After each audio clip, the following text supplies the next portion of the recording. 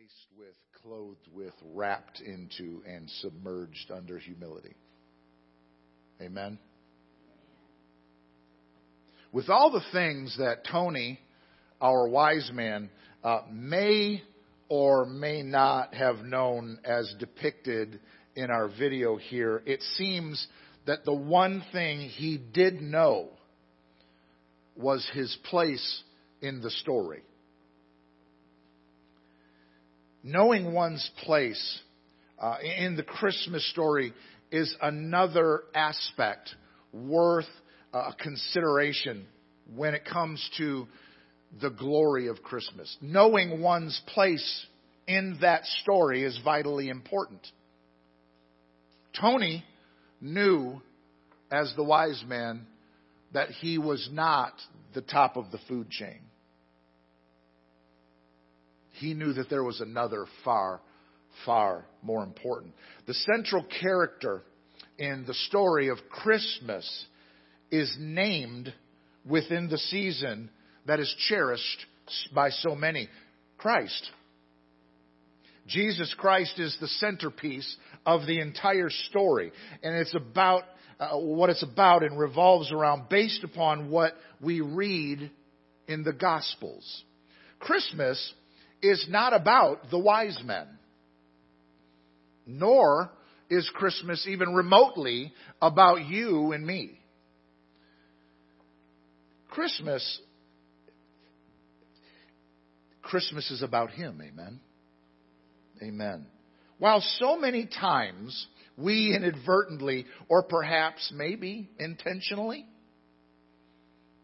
live as if the story of life revolves around ourselves as the main character. And let's be honest, we do live that way from time to time, as though the story of life revolves around us. Okay, I got 3 amens. All right, just wow. How many believers we got in Christ Jesus in the house today? Okay, we got a whole bunch of folk that aren't believers in Jesus Christ, and some of them are elders of the church. So I'm just thinking,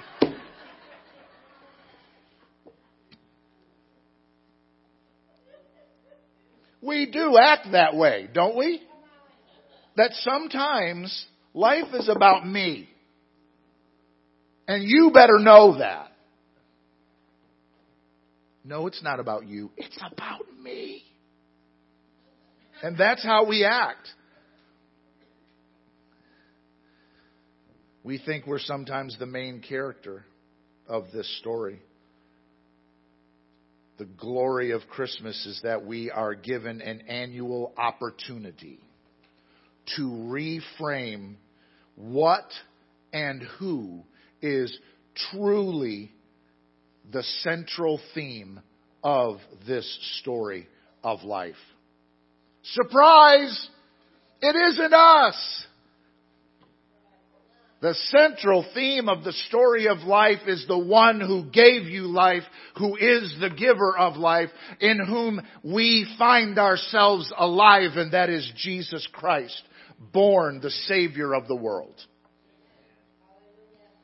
God chose to become incarnate in the form of a fully human child and moved into the neighborhood of planet Earth as our way home to a right relationship with Him. Wisdom. Got any wise folk here? We're talking about the wise man. We got any wise folk? No, I didn't say wise guys. A whole bunch of you would raise your hand at that point. What? Thank you, Trey. What? We got any wise people here? No one's raising your hand. You frighten me. There had better be some wisdom in the house.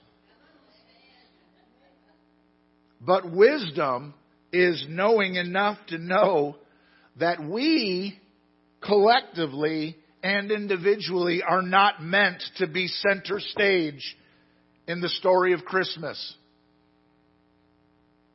Because let's be honest, this is where a lot of folk receive a lot of stuff. Christmas, giving of gifts, right? Yeah. Man, how many times have you wanted X, Y, or Z worse than the next breath you could get? I really want that new phone. Can I just be honest? If your highest and loftiest aspiration is the new iteration of a phone,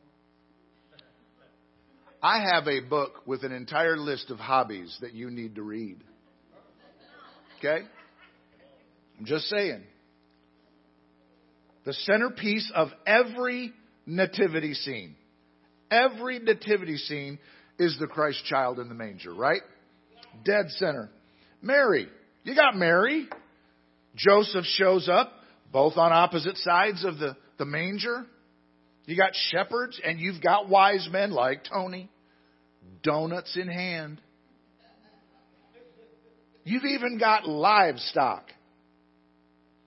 And perhaps you have a hovering angel over the little barn scene. All of which, every one of those characters find themselves surrounding what and who is in the center of the nativity. Nobody has a nativity. And my Aunt Betty's got nativity scenes like crazy. She has nativities. They're beautiful. They're beautiful. But with all of them that Betty Stokes has, she doesn't have a single nativity scene displayed where the wise men take focal point of the nativity. Not one of them. This is because the glory of the story is who is at the center rather than who is on the periphery. And if we got a wise man in the center and the baby Jesus off to the side, we don't have much to focus on. All the people and the pieces surround Jesus, including the wise men. And wise people understand this dynamic. That's why I asked if you're wise. Did we have any wise people? Wise people understand that. Only a fool would think the glory of Christmas is about someone other than Christ. Christmas is not about Santa.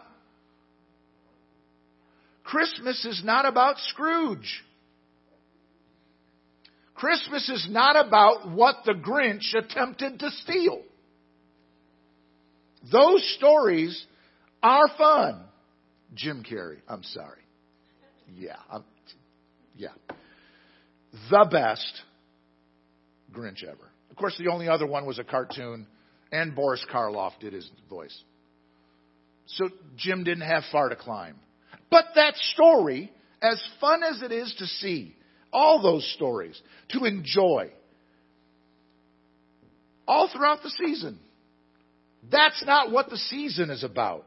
However, Christmas always has first and foremost been about the baby, Jesus, as the central meaning, and subsequently the glory of Christmas.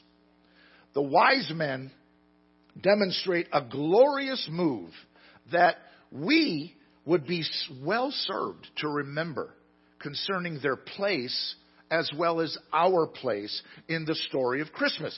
They made an excellent move, and we need to make note of this in our life and in our living. Matthew's Gospel, chapter 2, reminds us of this. Now listen to what chapter 2, verses 1 and 2 and 9 through 11 say. Listen to this. Now, after Jesus was born in Bethlehem of Judea, in the days of Herod the king, behold, wise men from the east came to Jerusalem, saying, "Where is he who has been born King of the Jews?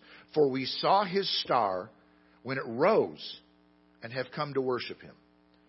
And behold, the star that they had seen when it rose went before them until it came to rest over the place where the child was. When they saw the star, they rejoiced exceedingly with great joy. And going into the house, they saw the child with Mary, his mother. And they fell down and worshipped him. Then, opening their treasures, they offered him gifts, gold and frankincense and myrrh. These wise men, now listen to this strategy. Listen to this approach. They stopped what they were doing in their everyday lives. How many today, at the tail end of 2020, beginning of 2021, let our day keep rolling and we attempt to fit Christ in, thinking to ourselves, He understands my schedule. Listen to this. These guys stopped what they were doing in their everyday lives. They prioritized their time, they prioritized their energy and their efforts to move from what they were concentrating on to focusing on reorienting their lives into close proximity to Jesus. Did you hear that approach? They stopped what they were doing and reorganized, reprioritized their life so that they could find themselves close to Jesus. Much of Christendom in this day and age is living their lives full tilt, wide open, floor or foot to the floor, thinking, hoping, this is enough.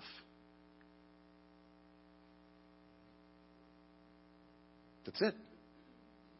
But these guys, they did a totally different approach. And they made sure their lives were in direct contact with Christ. What a treasure to be reminded that our place in the story is not at the center of it at all. Doesn't that take some pressure off when you're not in the spotlight? And what a blessing to remember that part of the glory of Christmas is about giving gifts rather than receiving them. These actions that the wise men took demonstrate and remind us of a glorious truth about Christmas. The story is about somebody else. It's not about them, and it's not about us. It's about Him. The wise men are recorded as bowing down before Jesus in worship of Him and giving Him gifts of gold, frankincense, and myrrh. It wasn't the other way around. It wasn't the other way around. The story of Christmas is not about somebody else besides Jesus getting gifts, despite our way of approaching Christmas. It's not about anybody else getting gifts. It's about Him getting gifts. The story of Christmas is not about somebody else besides Jesus getting gifts. Rather, it's about Jesus being honored, recognized, and worshiped with gifts. And may I add, really good gifts. Really good. Who here? When I was a kid, when I was little, we used to go over to a relative's house that was about 35 minutes-ish away from where I live in Traverse City, Michigan. And we would go over there, and we knew every single year what we were getting for Christmas.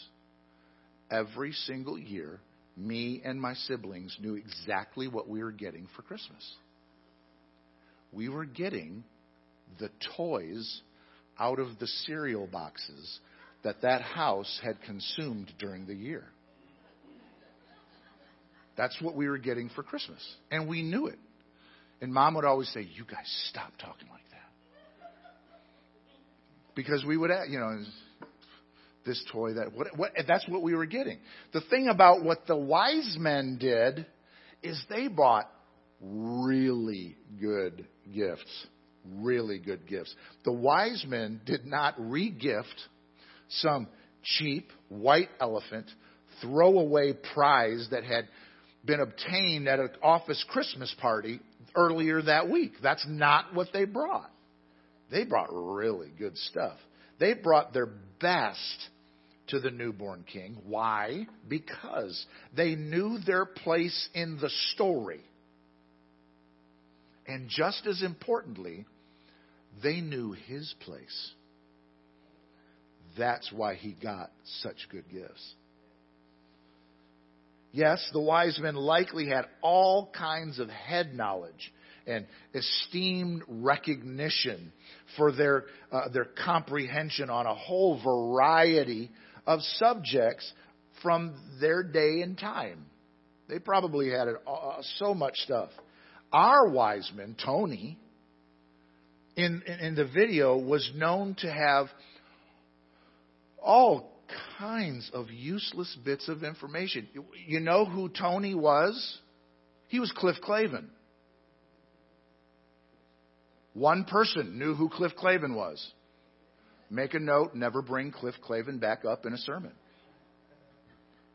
Anybody ever watched the TV show a couple, 3 decades ago called Cheers?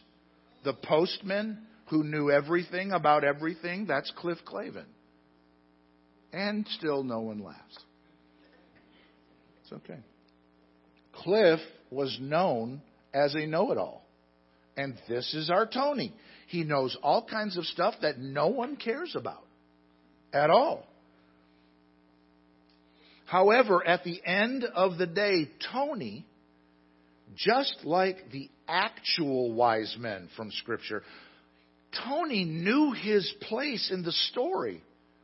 And that place was one where he was to serve Jesus rather than being served by Jesus. And that serving Jesus was more in line with the true glory of Christmas. He may have known a lot of stuff. He may have been a know-it-all. But being a know-it-all, he knew his place. Sometimes we get that out of order. We get it out of order in our own lives. We get it out of order throughout the calendar year. And we even keep it intact at Christmas. We think we deserve to be served. We get frustrated when things don't go our way. None of us do that. We become impatient, even entitled to better service or more focused on our needs. Whatever the situation or the scenario might be.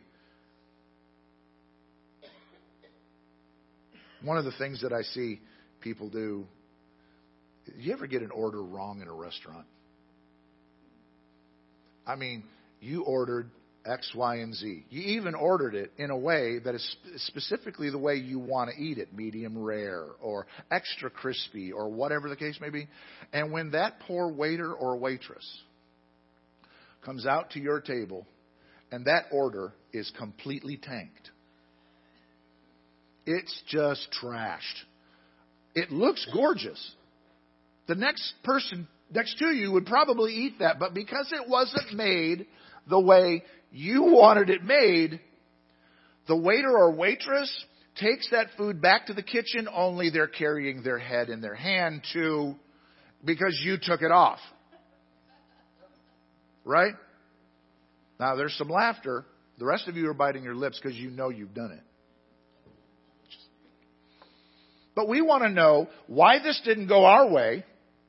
Why aren't you focused more on me? And I want my service right. You say, it's fortunate the lights are out there. Because in the light, I see a lot of you smiling and kind of looking around like this. Yeah, I've done that. I've killed my share of waitresses. Those of you in the dark part of the sanctuary are safe. I can't see you.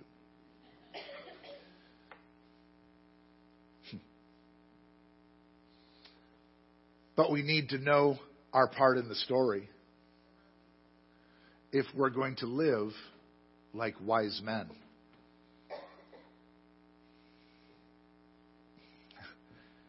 we become impatient and entitled.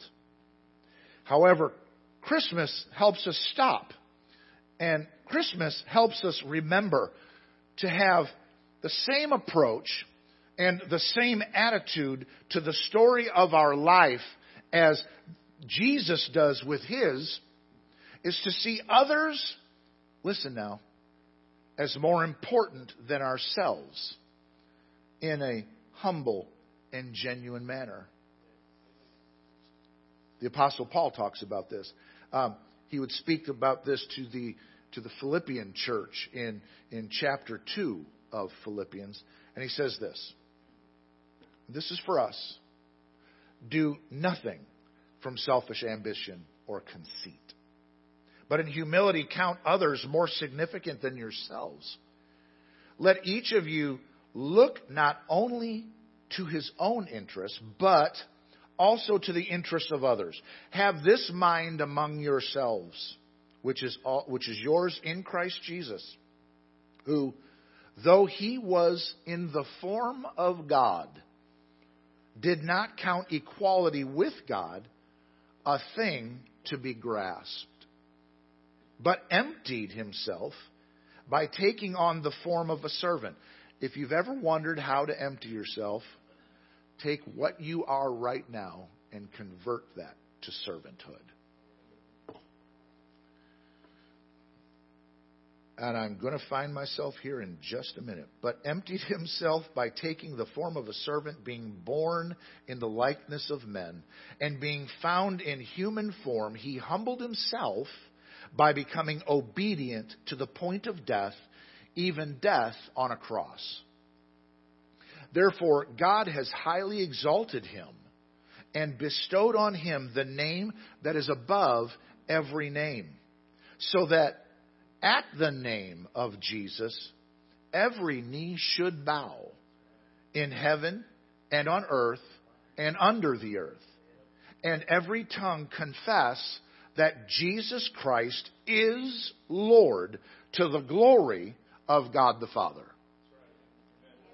It is a beautiful thing to remember that the wise men did to remember that the wise men did at the start of Jesus' life as a newborn what Paul says all people will do in time.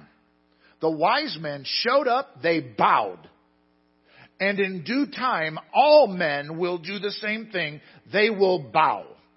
Bow before the Lord Jesus Christ. No matter what we believe about Jesus right now. Maybe you don't believe in Him at all. Maybe you think this is pure mythology. It's fable and fairy tale. It's outmoded and unrealistic. Or you look at Him as Christ the Savior. It really doesn't matter what you believe right now. Because at some point in time, your knee is going to bow. It's going to happen. No matter what you believe, we should be situated in the story of our life in a time every person will find himself or herself on her knees, face down, worshiping before King Jesus. It's going to happen. When we realize the wise thing to do is what the wise men did at the first Christmas. This is it. Bow early and bow often as a way to recognize who is at the center of this story. It will go well for us, both now and in eternity, if we recognize bow early and bow often. As we make our way through this Christmas season, we may look for opportunities to humble ourselves and move off center stage and onto the side or even into the background while helping others get closer to see the one who's at the center of the story. May we serve Jesus as we serve others. Serving Jesus can be accomplished by serving others. May we find ourselves on our knees and offering gifts rather than desiring others to be bowing their lives and their desires and time to serve us and offer us things that, let's be honest, we really don't need. Yes, part of the glory of Christmas is that it helps to remember our place in the story. We can be reminded in a fresh way this season how famous Bible verses, how the most famous Bible verse of all time goes. I'm sorry. This verse, everyone here knows it. It was so funny. This verse right here. John 3:16. Everybody can recite that verse. I was at a Christian education conference 100 years ago. I know I hold my age well. I was up in a church up in the Metroplex at a CE conference that was put on by our general headquarters, this fellowship of churches. And I'm up there, and a friend of mine who is the national CE director at the time, her name was Billy Blevins. She's running this particular room, and she's doing this particular class. And she asked, and I don't even remember the connective tissue as to why she's asking this question, but she asks the question. If I were to ask anyone here to quote John 3:16, who could do it? Now, I want you to realize, I'm sitting, I don't know, back by Stacy and Angela, that distance from her, and she's up here. And I'm not looking at Billy. I happen to have a pad of paper on my lap, and I'm writing down some stuff, and I just did this. And she said, Michael, can you quote John 3:16? Okay. Who here can't quote John 3:16? Right? Now, if you can't, don't feel bad. I'm not trying to make fun of you. Because if I am making fun of you, you're getting vindication right now. Because in this national CE conference with the national director, my friend standing right there, I can't quote John 3:16. I looked up and I went, for God so loved the world that he gave, and I lost John 3:16. So why did you tell me that? I don't have the foggiest idea why I just told you that story. Other than the fact that Christmas time helps us remember what the glory of Christmas is about, because that baby in a manger had to be in a manger before he could ever get to Calvary's cross. And you see, the baby came in the manger. Why? Because God so loved the world that he gave his only begotten Son. The giving is the Christmas. God so loved the world was the redemption. That whosoever, there are no rules, no regulations, no boundaries, no frameworks. All you have to do is be a living, breathing human being and believe in the Son of God. And you will not perish, but you'll have everlasting life. And if we can see that, we get it. That's why he's the center and we are not. Yes? May we remember that God gave his only Son. See, we celebrate a baby in a manger. That was the giving part on God's part. That's the act of giving, a manger. And then he gave again when there was an earthquake at Golgotha and the temple curtain was torn in two and the skies grew dark and Roman soldiers everywhere freaked out at the reaction of the death of this Jew. The story of Christmas and the truth of this verse does not say that God gave you and me to the world. That's not what it says. It is a glorious thing when we realize we never were intended to be God's gift to the world. Do you know people who think that they're God's gift to whatever? I am definitely God's gift to this, that, or the other. Yes, I am. And you need to know it. You know people like that? The world will stop turning if they're not there.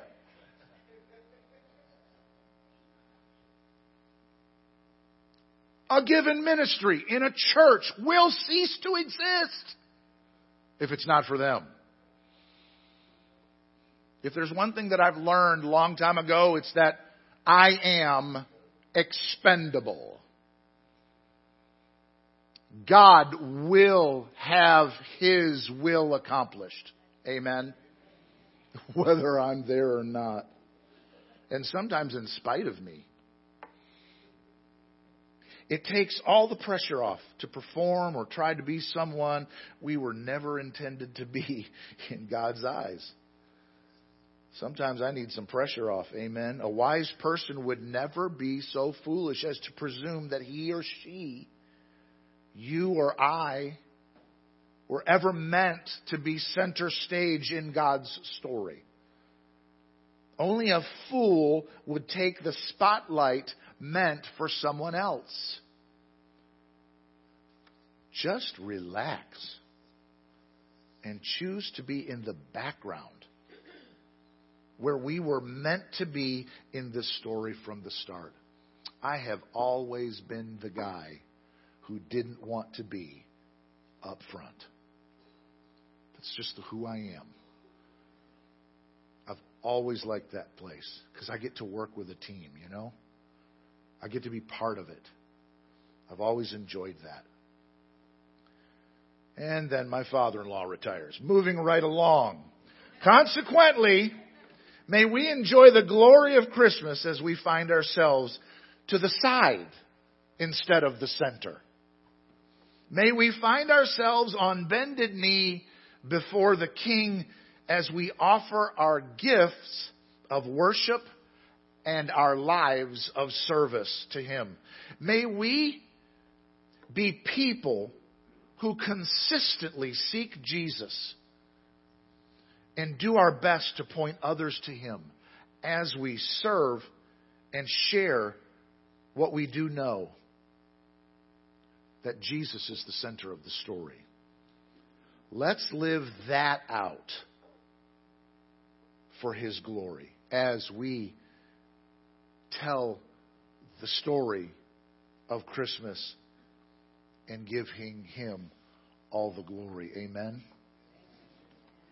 At this time, I am